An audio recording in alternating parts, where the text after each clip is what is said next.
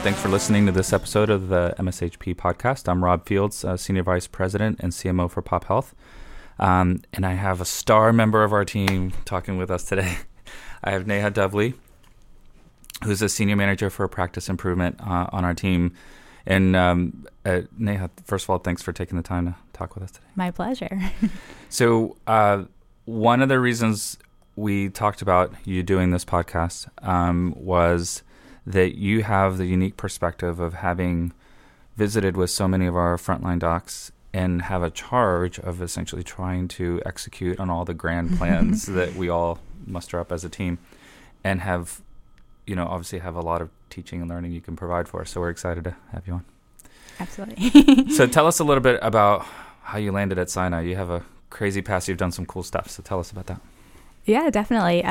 It's not the most linear path to Pop Health, but I started undergrad thinking that, I was going to be a provider as well. I was very much interested in being an OB-GYN, and I come from an immigrant family, and that's where, that was the path. And soon realized, that my interests were much more varied and more on a policy kind of level, and also more on a 360-degree strategy level. So after undergrad, I was very lucky to get a lot of great opportunities where I got to travel abroad. I went abroad. I got a Princeton fellowship to go work in Uganda. So I worked with programs that were affiliated with the UN and did a lot of data work there. Being so grassroots oriented, I realized healthcare really has so many facets to it that you can't really see it from one lens.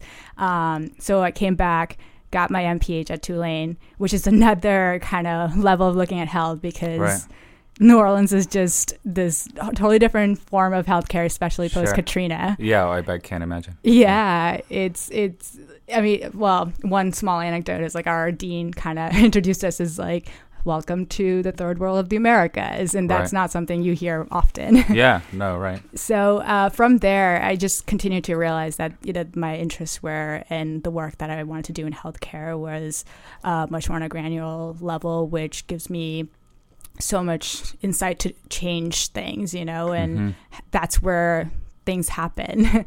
So making this long story very short, after that, I got some really amazing opportunities to work with 4 different startups. And this is something I'm kind of proud about, but we were able to take those startups from seed funding to Series A, and they all ranged from working in India for building facilities, toilet facilities, and figuring out water energy sources from there, to maternal child health programs. And MCH is something that I studied in college as well, and for my grad school degree within my MPH. So so that kind of brought me to federal health, and so I went from international to national, and all from this kind of viewpoint of just women's health. Sure. So is New York national or international? How do you view New York, work in New York? I think some days it can be both. Sure. Well, for those of you listening, this is why I feel grossly inadequate in this job, because there are all sorts of great people that have these really amazing backgrounds, doing really cool stuff. So anyway, it's good to be on this team. So Neha, tell them if we can get back to the present in terms of the work that you're doing now, and there's some of it that's just, I'm sure, a grind in the day to day, as everyone that tries to do Pop Health can attest to. There's some daily grind sorts of things. If you can share even a little bit of that, what that is like, but then also describe the bigger picture, how you see your role affecting things. Yeah, absolutely. So first and foremost, I have the privilege of kind of being this conduit between what MSHP does and taking that to providers, and then listening to what they have to say and bringing that feedback back to our team so we can improve. And even internally here, being part of and working with all different teams. So it really is kind of seeing everyone's, it's not siloed anymore, So from that perspective, just first to gain the trust of the providers and making sure that, they're heard. So Right. basic level of just human, like, I see you, I hear you. Right. I understand this is a problem. Right. So from that kind of perspective of just understanding what the flow is and not being the one like, hey, this is what you have to do. So that having that in mind, and just from a day-to-day perspective, a lot of it is just, yeah, I understand you have issues in your staffing. I know all these providers are very excited about implementing all these changes, but day to day, oftentimes they can, because they have to treat these 20 patients, and none of this is like, news that none of us have heard before, but it's also just having to like remind ourselves that they're excited to do this work, but we just have to make it easy for them. Right. I mean, yeah, people will fundamentally do the right thing if you make the path to get there a lot easier. Right. They will ultimately do the easier thing in almost every instance. Yeah. And hopefully that's the right thing if we design it correctly. Yeah. Absolutely. When you mentioned a couple of things in there, one of the items that I know you concentrate on is having discussions around workflow. We can design wonderful things on paper and then get it down to the practices, and it doesn't fit somehow. Tell me how you view that, how you have those discussions around workflow, maybe some examples. Yeah, I mean, I think the real big benefit that we've seen in these provider engagement meetings is that around workflows, that providers ask their staff to be part of them, because their staff, whether it's MAs, practice managers, their nurses, they're the even more so of the frontline workers, like they're the ones who see the patients, get them in, screened and all of it, and ready for the visit for the provider to like test them for whatever that's needed. So just having their presence in these meetings and understanding what Pop Health is at large is super important for their workflows. So we can figure out financial models or workflow models that are great for all from a 360 degree, but why not use and optimize the MAs more? That could reduce time for like things like depression screening from the provider point of view, or any of the screenings really. And it makes them a valuable member of the team as well. So, yeah, I mean, I think that's something that's very interesting to see in terms of what innovative ways that we can think about in workflows. And we often do see that, and it is confirmed over and over again. Yeah. We used to talk about, I remember working on redesign work in the past, and realized, obviously there's a ton of value in the MAs, but the couching it for the MAs, that if they owned, you use the example of screenings, depression screening, assigning value to that, like having those conversations with the MAs, like every time you screen someone for depression, you find someone that's high risk of having a chronic illness, of potentially having either more, worsening depression, even suicidality. I mean, it has meaning. When you screen someone and find these people, it's an opportunity to intervene. And it, as you said, I mean, it provides a lot more meaning to their job than just clocking it in, doing vitals all day, right? Yeah, absolutely. I mean, and if I can share one quick story, success story, please. Shout out to our practice over in Queens. One of our Queens practices, there's an MA that was there who screened someone for pancreatic cancer and like called it out to attention. And that's amazing that, within just having a conversation, the MA was able to identify to the provider, like, hey, I think maybe you should check something like this. So just having that valuable kind of care resource that maybe could have potentially been missed, we don't know, but it's a point of care that is very hard to ignore, especially because they provide so much support. Right. Yeah. And that was a situation, I think, where, they had established such a good rapport and communication between the MA and the doc. When the MA hears or has their own instincts about what's going on, they flag it, right? Exactly. Yeah. It's the whole development of teams and effective teams. How, going back to those are maybe I would imagine some of the best parts of your job when you're able to engage a conversation or promote those opportunities, encourage workflows. Tell me about some of the more like painful parts of the job that you have to try to get providers to do that are also part of the work. Because that's being real for a second. There's also stuff that's less glamorous. I mean, my job is great all the time. No. She says as we're doing a podcast together.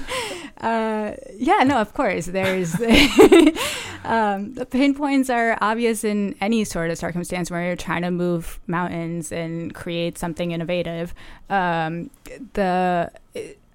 I would like to see, that which is not only a pain point from our standpoint of view or my standpoint of view, but also from a provider or, any just like external, like client facing standpoint, is just why do we have to make things harder for them in terms of, let's say, EMR optimization? Mm-hmm. Like if someone wants to do something quickly and have that support system be ready for a patient, sometimes providers have to, after their meeting or after that patient appointment, have to exit EMR and then go to their Outlook and then kind of do add those extra documentation hours.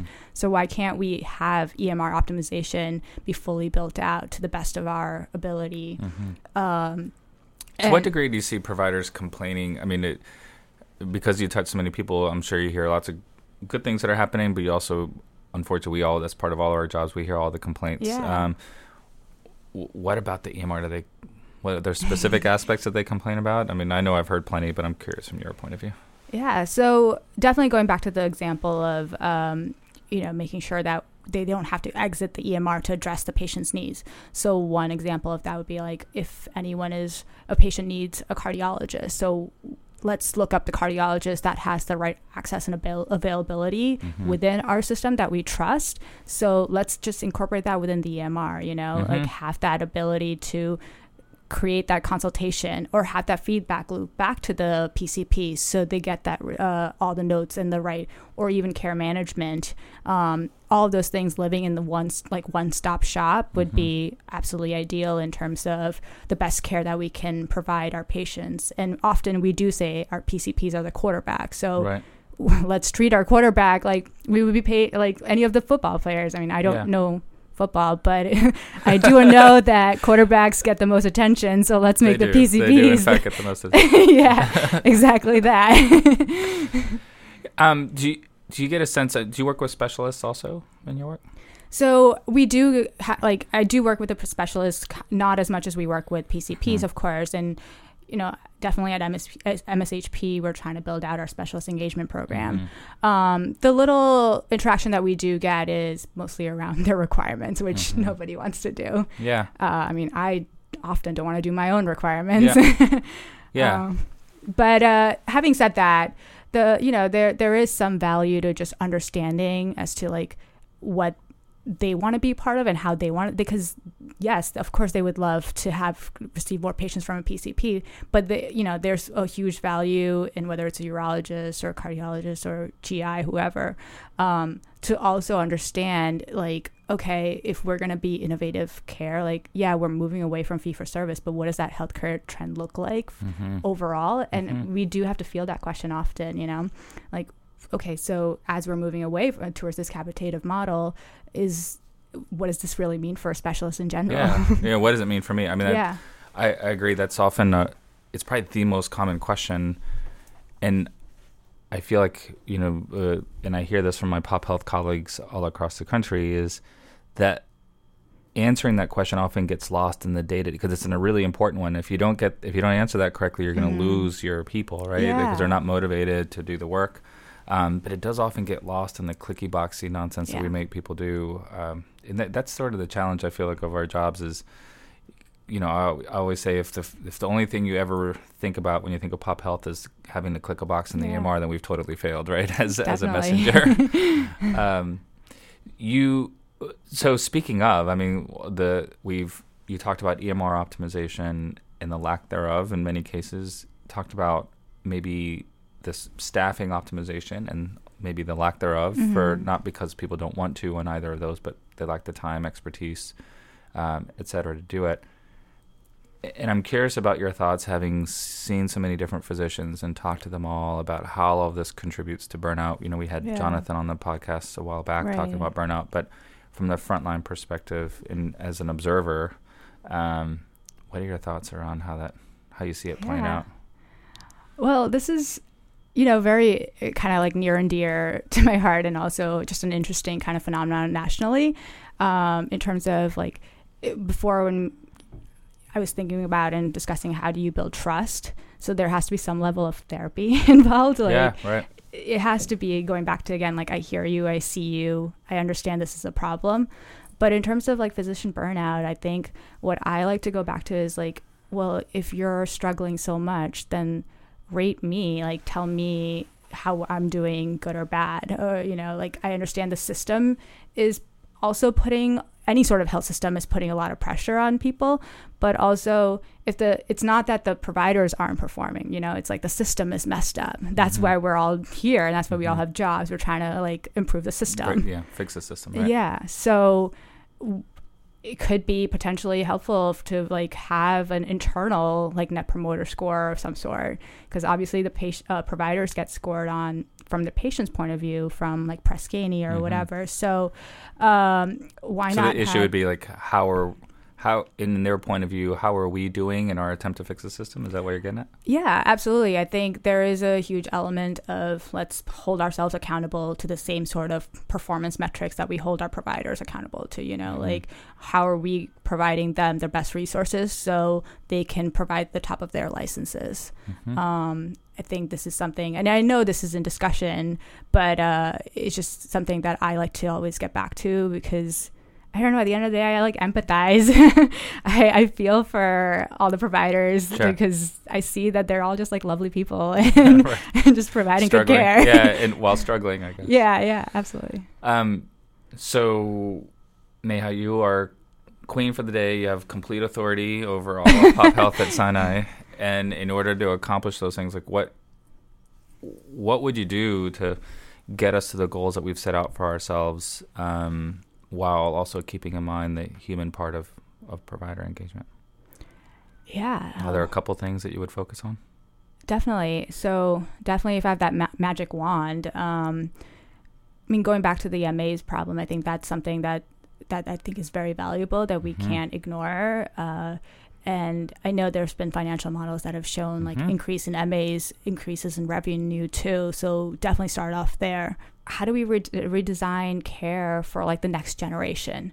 Baby boomers has always been a focus, and currently, but also if the millennial group is approaching, and they're approaching fast, and just from an like automation point of view too, it's just if I had like kind of like that magic wand, I want to start thinking about things that are future trending and what that means for just our day to day. Like, yeah, we can continuously address the care management point of views for clinical ops right now. And of course, these patients need our help. Yeah. But I would like to see more about the future kind of trends, and like have like a side tangent like trend. And of course, everyone here is also doing that.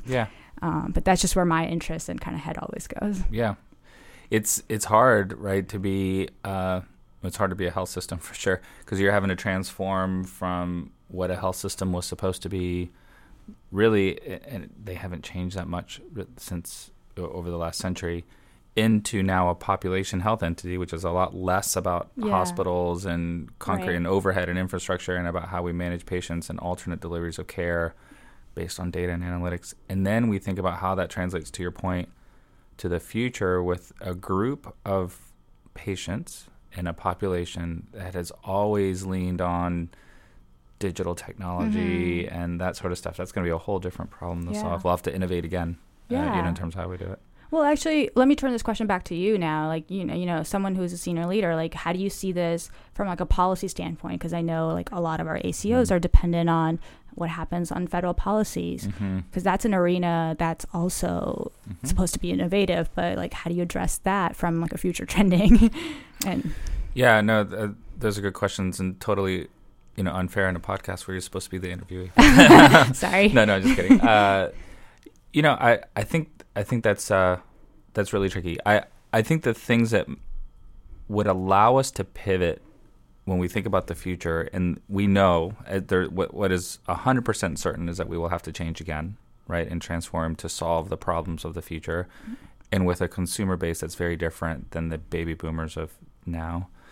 And I think the only way to pivot at that speed that will be required is to have greater management over how the funding sources happen. So I think to that degree, it's consistent with what we're doing now, right? Like if we take on, as systems we're being pushed, and I certainly welcome it, frankly, to take on greater and greater financial risk where we get to say how the money's being spent. That gives us much greater flexibility to pivot, in the future. I think part of the problem with the current system from a funding standpoint, and I'll get to the policy in a minute, is that we can't function. The finances are really separate from us in a fee-for-service world, and we're having to constantly negotiate transformation with what's fundable, essentially, and that slows things down tremendously. If we, by controlling the funding, frankly, that gets us a little bit closer to the king or queen of the day question, like, hey, we control it. We need to do X to serve our patients better. The incentives financially are aligned to pivot in that way because that's what the people need. So let's do that.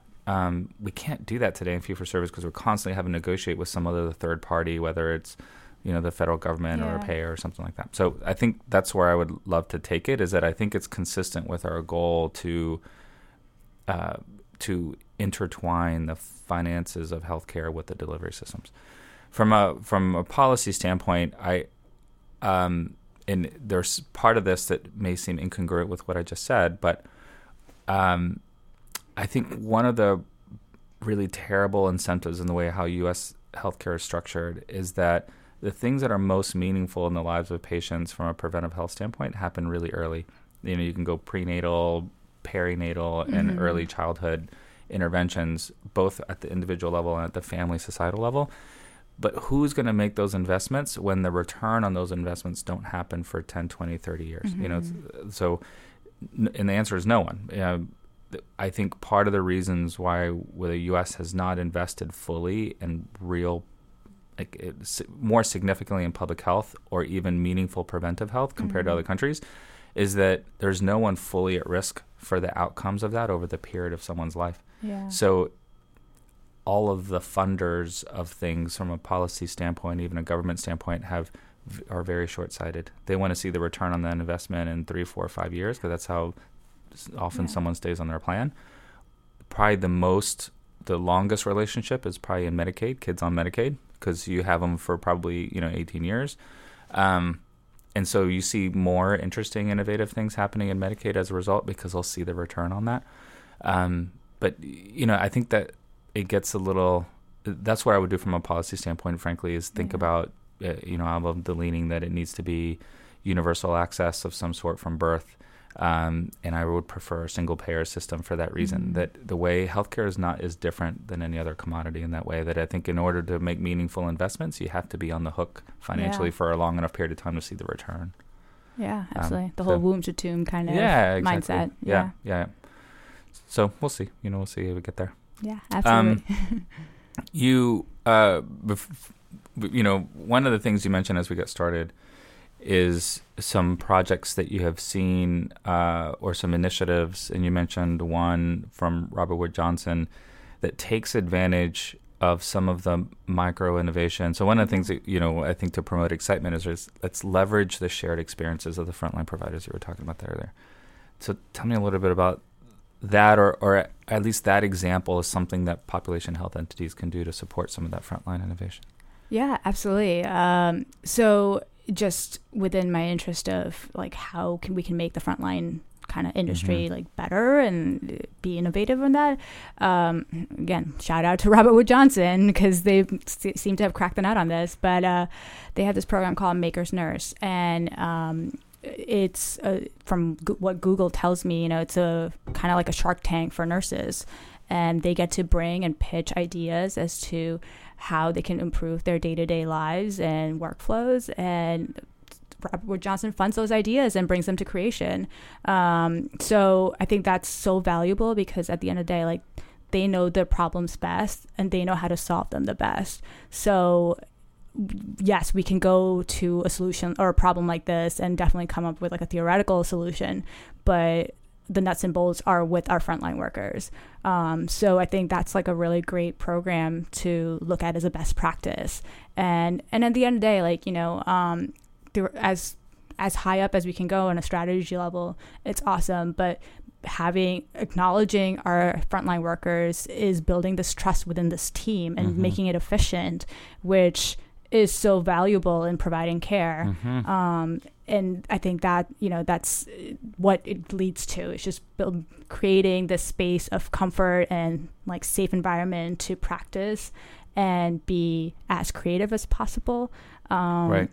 And just brings it all full circle. Yeah.